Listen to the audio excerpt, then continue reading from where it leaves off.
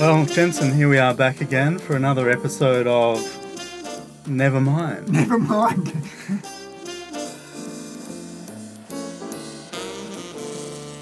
Thank you to KS from Singapore for sending in the winning suggestion last week. And we've got the prize going over there now, right? What are we sending them? Was it a compilation of our last 4 episodes?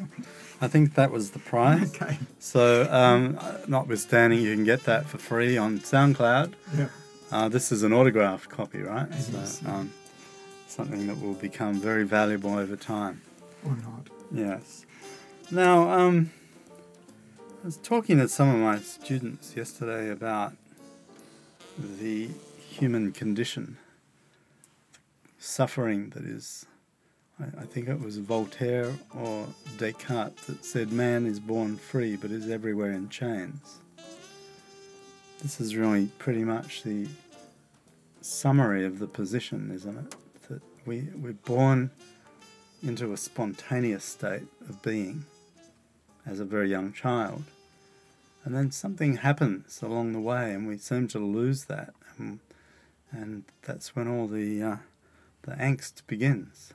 Yeah, there's this self-identification process that takes place. So really, let's talk about ego today, shall we? A bit more about this process of how do we begin to de-identify with an aspect of ourselves that we basically invent. It's an invented, mythology of who we are. That's that we wear and the world sees. How does that come about, do you think? How do we get that identity to begin with, and then how do we de-identify? I think there's this contraction of energy at a deep level around this idea of me.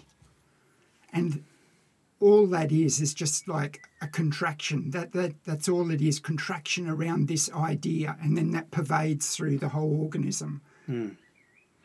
So when we speak of contraction, we're really talking about the process of mind creating a new construct of identity. And it's contracted in the sense that it denies the totality. Right? It's a denial of the complete union and connectedness of us with everything.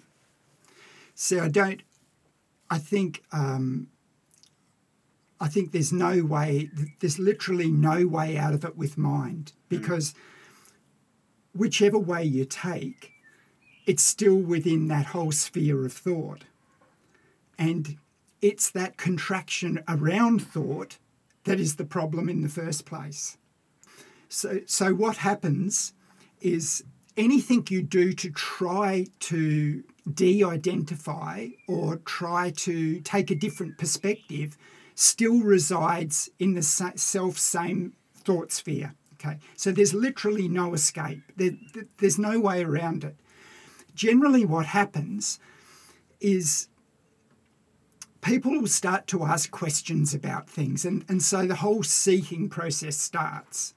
As that moves along, it starts to become apparent that almost helplessness. There's nothing really you can do at all. Even all the experiences that happen to you, they just happen.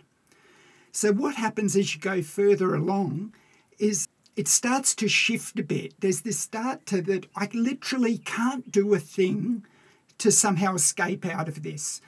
That itself has an action. And then what happens is seeing starts to happen spontaneously, because there's this deeper relaxing that takes place. And because of that deeper movement, what happens is there's glimpses of lucidity and glimpses of seeing. You haven't done a thing, but it's just happened that way because it gets to the point where there's no way to go. You're against a brick wall. You're against a brick wall. So I'm listening to you and I'm recalling the way that I explain this to my students. In yogic terms, we talk about the process of surrender and grace.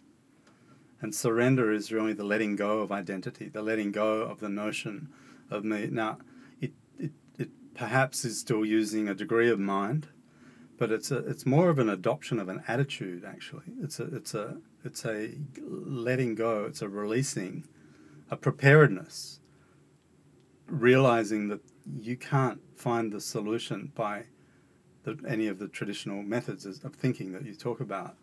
And so the surrender is the giving up. It's this is bigger than me. I can't do this. This is beyond my capability. And the more complete the surrender, actually, you draw upon this, let's call it a universal aspect of grace, which is really the totality of consciousness,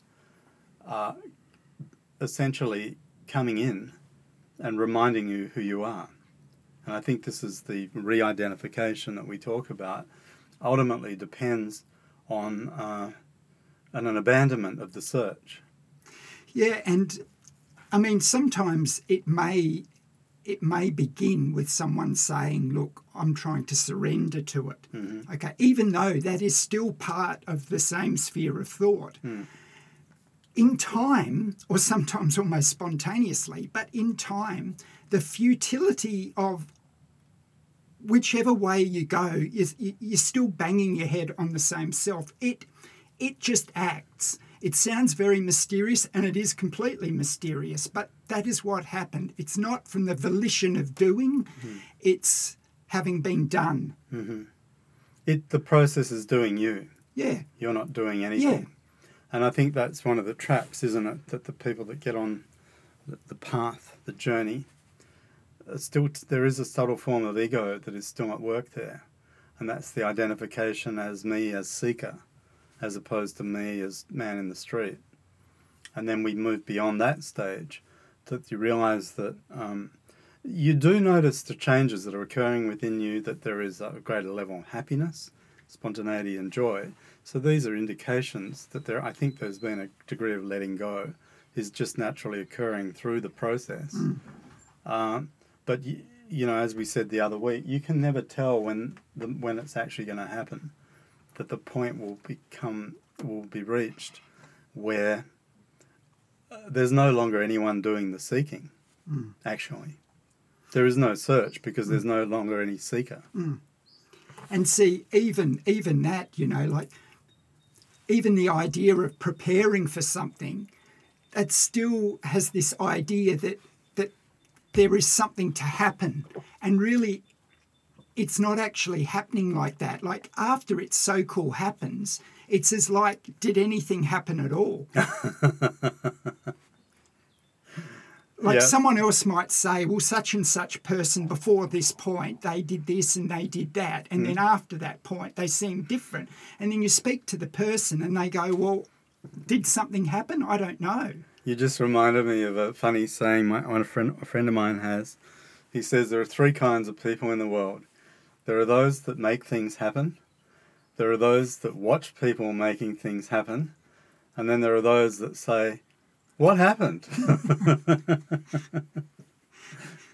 Yeah, it's probably more the latter. So really, you don't want to be the person that, I mean, believing that you're making something happen is egoic, right? Because there's still a subject there, the maker of the thing that has happened. Yeah. The person who is watching the other person making something happen, there is still identification of separation because there is me watching the other person. Yeah. So there's still ego implicit in that.